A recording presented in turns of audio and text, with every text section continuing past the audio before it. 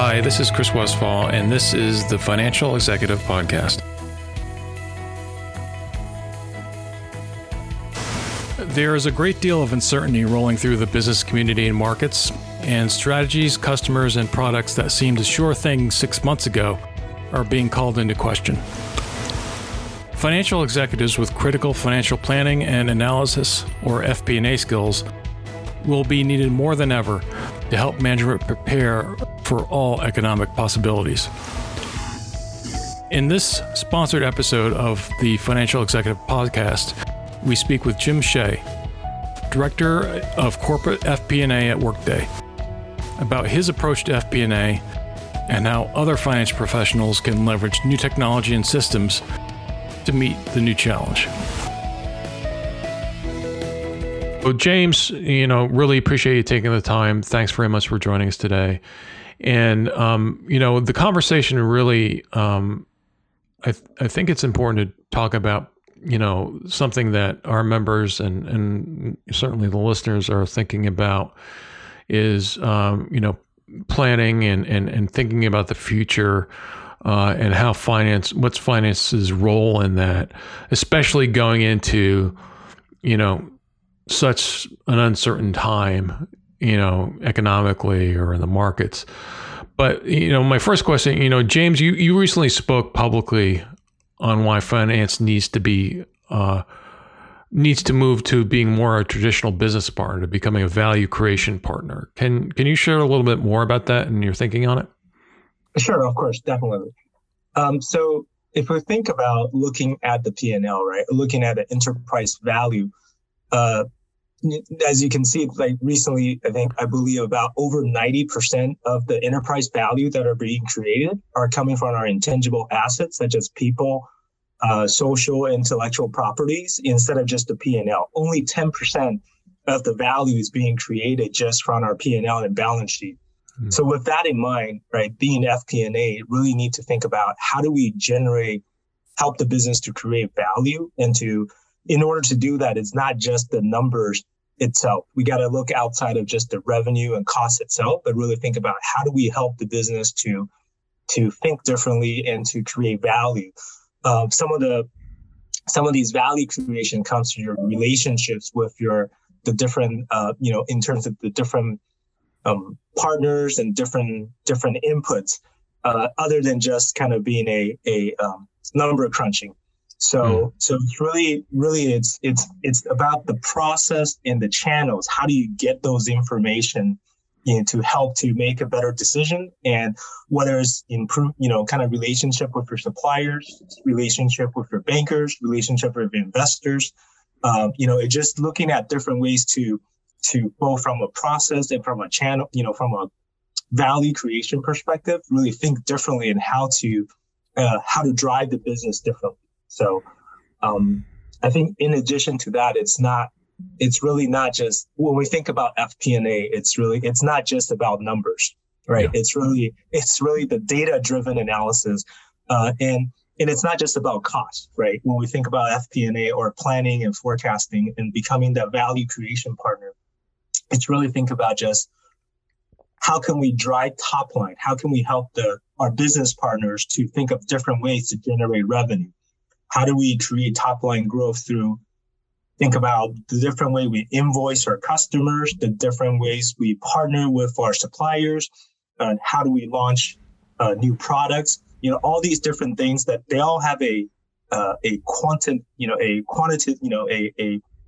a number or attached to it. But how do we think differently, not using those numbers, using data-driven analysis, analytics to help the customer to help our business partners to make more educated decisions, right, with calculated risk, and not just presenting a number itself. So I think those are all the things where we can think to take finance to be more of a value creation partners versus just a traditional business partner. So, given that, it sounds like a fairly significant change in the way of thinking about things than as traditionally in finance. What are some of the mindset and technology shifts that need to happen within finance to sort of embrace that, what you describe as value partnering. I guess let's start with a mindset shift, and then we can talk about the technology shift. Yeah, I think I alluded to a little bit earlier, but I think initially from a mindset shift, right? It's really how do you put yourself as in the position? How do I help business create value? How do I help to generate, top line growth? What are some of the things we can do to help the business partners to do that? In order to do that, you first have to go, well, you're not just the cost center manager anymore. You're not just a budget manager. You're a value creator, right? Mm. So it's not just about dollars and cents. It's not just about numbers. It's really about how do you convert that number into, helping the business to make that decision. So, of course, it's easier to say than done, and it's definitely a different mindset. So part of it, if I take a step back, how do we, not just FP&A itself, how do we take some of the processes, some of the churns to automate those activities? For example, a lot of the finance communities are spending a lot of time doing month-end close, quarter-end close. So, and a lot of the efforts and time are spending on doing those transactions and doing reconciliations. How do we go about automating some of these complex processes using technology so that whether it's machine learning or AI, some of these busy works or kind of the transactional works to be done automatically, so that allow time, for the accounting team to really spend less time on that, but more time on automating processes. From the FP&A side, same thing, where those transactions are being automated. You can also look at to embrace a more of a data-driven perspective so that you can provide the analytics and the insights, spending more time doing that versus than just trying to reconcile numbers or presenting numbers, right? And also leverage the technology to do easier and quicker data visuals so that you can quickly transform for automated close into a data-driven analysis that kind of providing the necessary insight automatically. Then finance and FP&A can take that information in a shorter amount, spending less time in that area and really providing that, working more on the softer side of the role, where it's how do you go about influencing and helping using the data to tell a story and to help to provide your business partners with an educated decision. So. Yeah, I just want to follow up on that. I mean, it seems like a particular set of skills. There's a lot of focus on technology. There's a lot of focus on data. What do you say to, some of our listeners or members at FEI about, getting the right skills into their organization in order to support this change? Yeah, so I think you definitely want to focus on, I think part of it's also attitude, right? Or the approach, right? How do you look for talents and how do you look for people with the right mindset that is willing to adapt and to be proactively looking for ways to change, right? I think this is where one thing I would say, finance and accounting needs to think outside of the box, still keeping the accounting principles, but how do you look for things differently? How do you look for different approach to solve a certain issue or to solve a certain, to address a certain task. So I think the key is really to look for someone who has that capacity or tenacity to learn new things and really to not afraid to make mistakes or willing to embrace change. Mm-hmm. So those would be the key things that I see, especially in today's environment with a large shift towards technology and uncertainty in the macroeconomic environment. Yeah, that makes sense. One thing, maybe we can get a little bit more into detail, and then we can put some examples to it. So Workday has a very ambitious public goal to double revenues by 2025. How does Workday foster this sort of value creation mindset within finance to help achieve that goal? Yeah, so definitely we're encouraging to think differently and to think outside the box.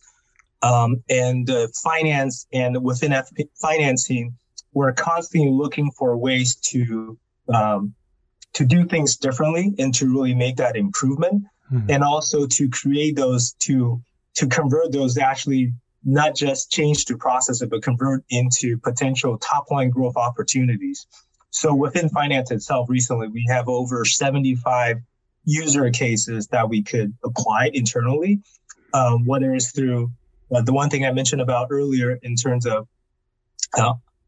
automating a lot of the close process. So we're actually embarking on this, what we call it 0-day close project. We're constantly looking for ways to automate, to simplify, and to streamline our complicated close process so we can narrow down the amount of time for us to close, to have the data available and ready at any given time.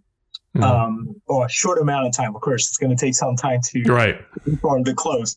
But that is our target. And also we look for ways to, another project that we worked on is how do we leverage our adaptive planning and in our Workday financials to really streamline and automate tax provision calculations. How do we go from our full year P&L forecast and convert that into our tax model that's being currently developed in our adaptive planning to do calculations automatically for tax provisions. So that makes that process a lot simpler.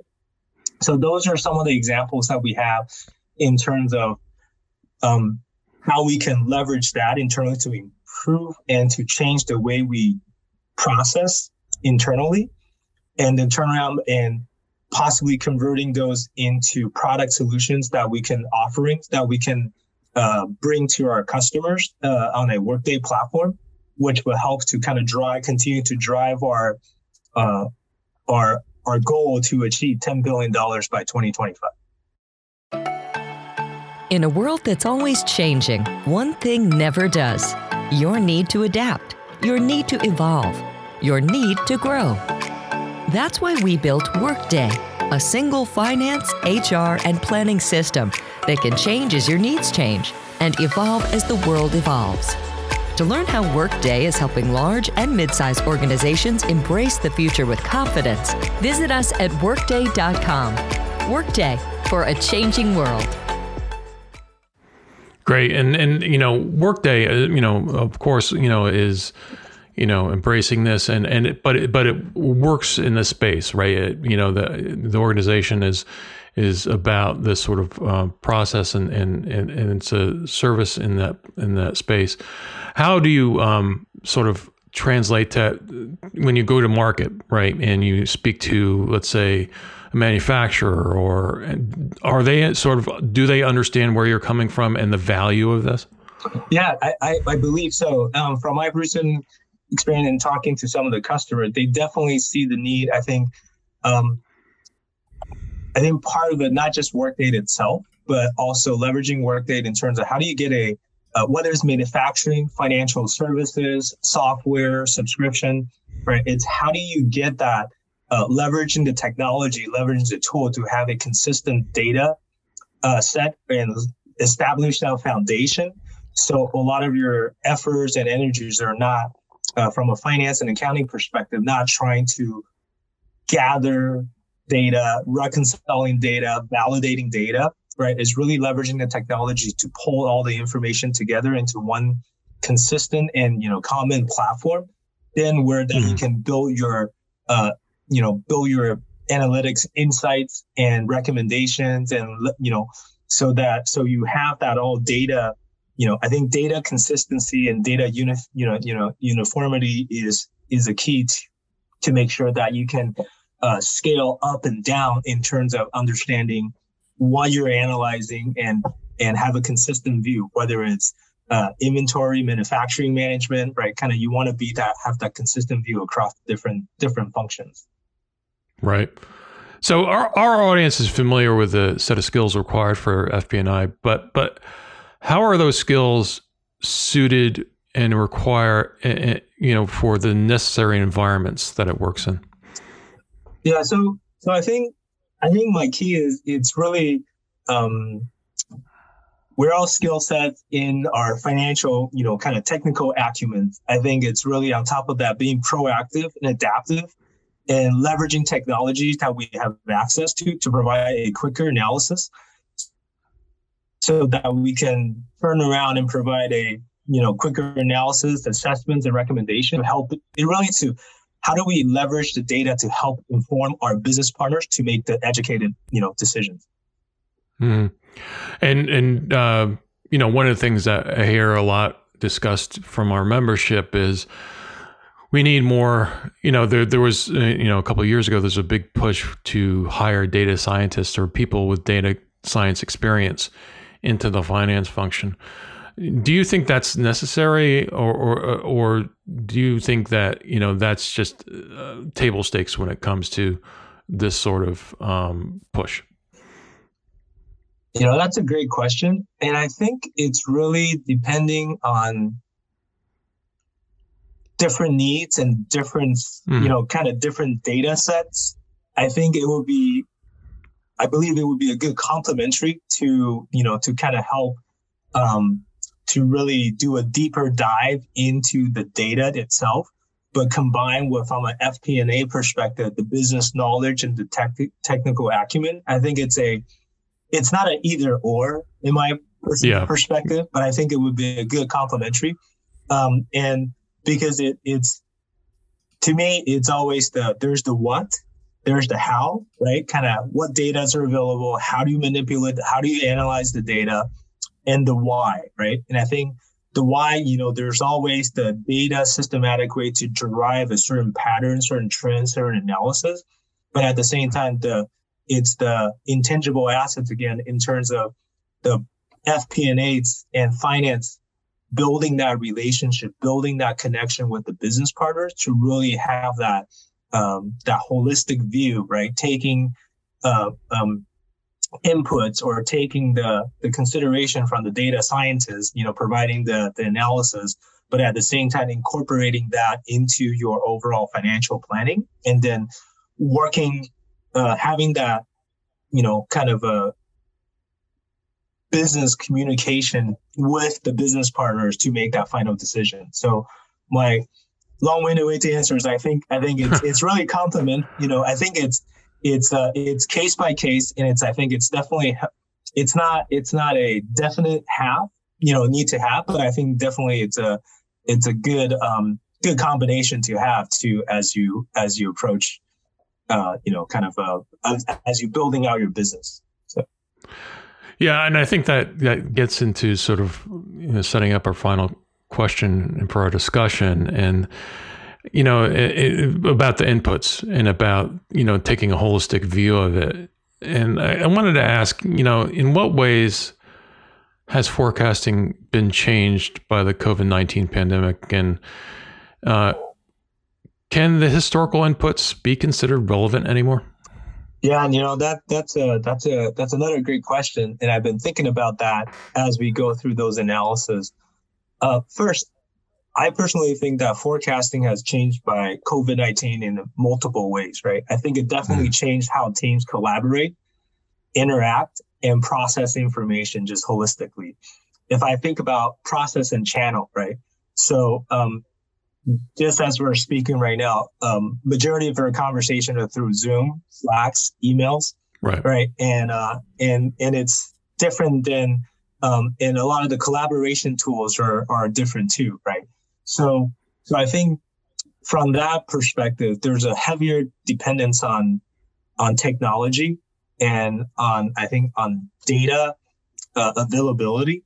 So I think this is where there's a heavier dependence on more reliance on data consistency and leveraging a common foundation and platform so that it makes sure data is consistent and not through different versions of Excel files or email communications or Slacks. So I think that's definitely changed there. From a resource planning perspective, in terms of personnel, in terms of facility, and in terms of IT services, all these are heavily influenced by COVID now as people are being more flexible, working from home, working remotely. So the way we look at how we model cost per head or facility costs or some of these, traditional costs are going to be look at it differently. Mm-hmm.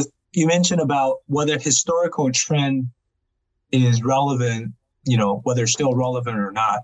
I think historical trend would be a good baseline, or at least a snapshot, and for use for reference, right? So you may have to look at things differently, but you can revert back to there's certain areas I think it would be relevant. Certain areas would be, would have to take into some considerations. Travel expense forecast would never be the same in terms of how people could be working from home remotely. And I think about the personnel costs as well, right? As your local, typical regional costs, or hiring someone closer to the office no longer applies in certain companies. So that has to change. But I think you have to look at the historical view just to kind of get a baseline level set, hey, what is our existing run rate? And then layer in and factor in all the different variables. I think that's the, I don't have a silver bullet or a secret weapon, but I think really it's a combination of both, right? Really taking and think about what happened historically, what has changed, and what kind of factors or variables do we put in to make sure that that gets you factored into your forecast. It's interesting, and this is sort of my final question, sort of looking forward a little bit. We talked about, COVID-19 and how that changed, but we're certainly, it seems to be going into a period of, uncertainty, economic uncertainty, market uncertainty. I mean, it would seem that FP&A is going to be more valuable than ever. Do you agree with that? And what's your expectation of how, some of the changes could, what are your thoughts on FP&A becoming valuable during this uncertain time? No, I think to me, it's more valuable than ever, right? Because as we go through these changes, there's definitely multiple scenarios that each business or function it's looking at, weighing out the macroeconomics, different, kind of challenges, looking internally, and really how do you convert from the external factors into us planning for resource allocations or for, for strategic initiative, where to invest, right? As we continue to think, this is where the value creation in terms of where do we, not just from a cost management, but how do we invest more diligently? How do we invest more, surgically in terms of where to focus on? So these are where I can see FP&A creating that value, looking at the different scenarios, weighing into different inputs, leveraging the data foundation, the historical data that we have, but also factoring the new variables, and the different scenarios. And this is where all ties back in, having that right technology, having that right process, kind of at the foundation allows you to pivot differently and allows you to do multiple scenario analysis quickly and, without churning through a lot of the data validations, reconciliations, right? How do you provide a consistent and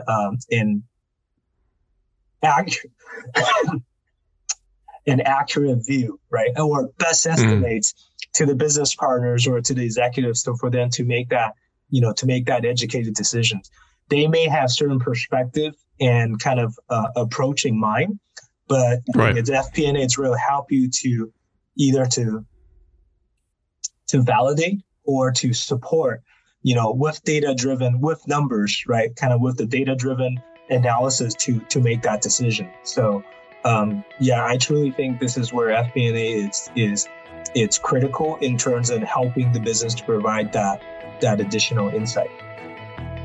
Yeah, it sounds like it, and it's certainly, as things go forward, it'll be interesting to see how it all develops. I want to thank you for the time. It's been really interesting, and hopefully we'll speak again soon. Thanks very much. Thank you.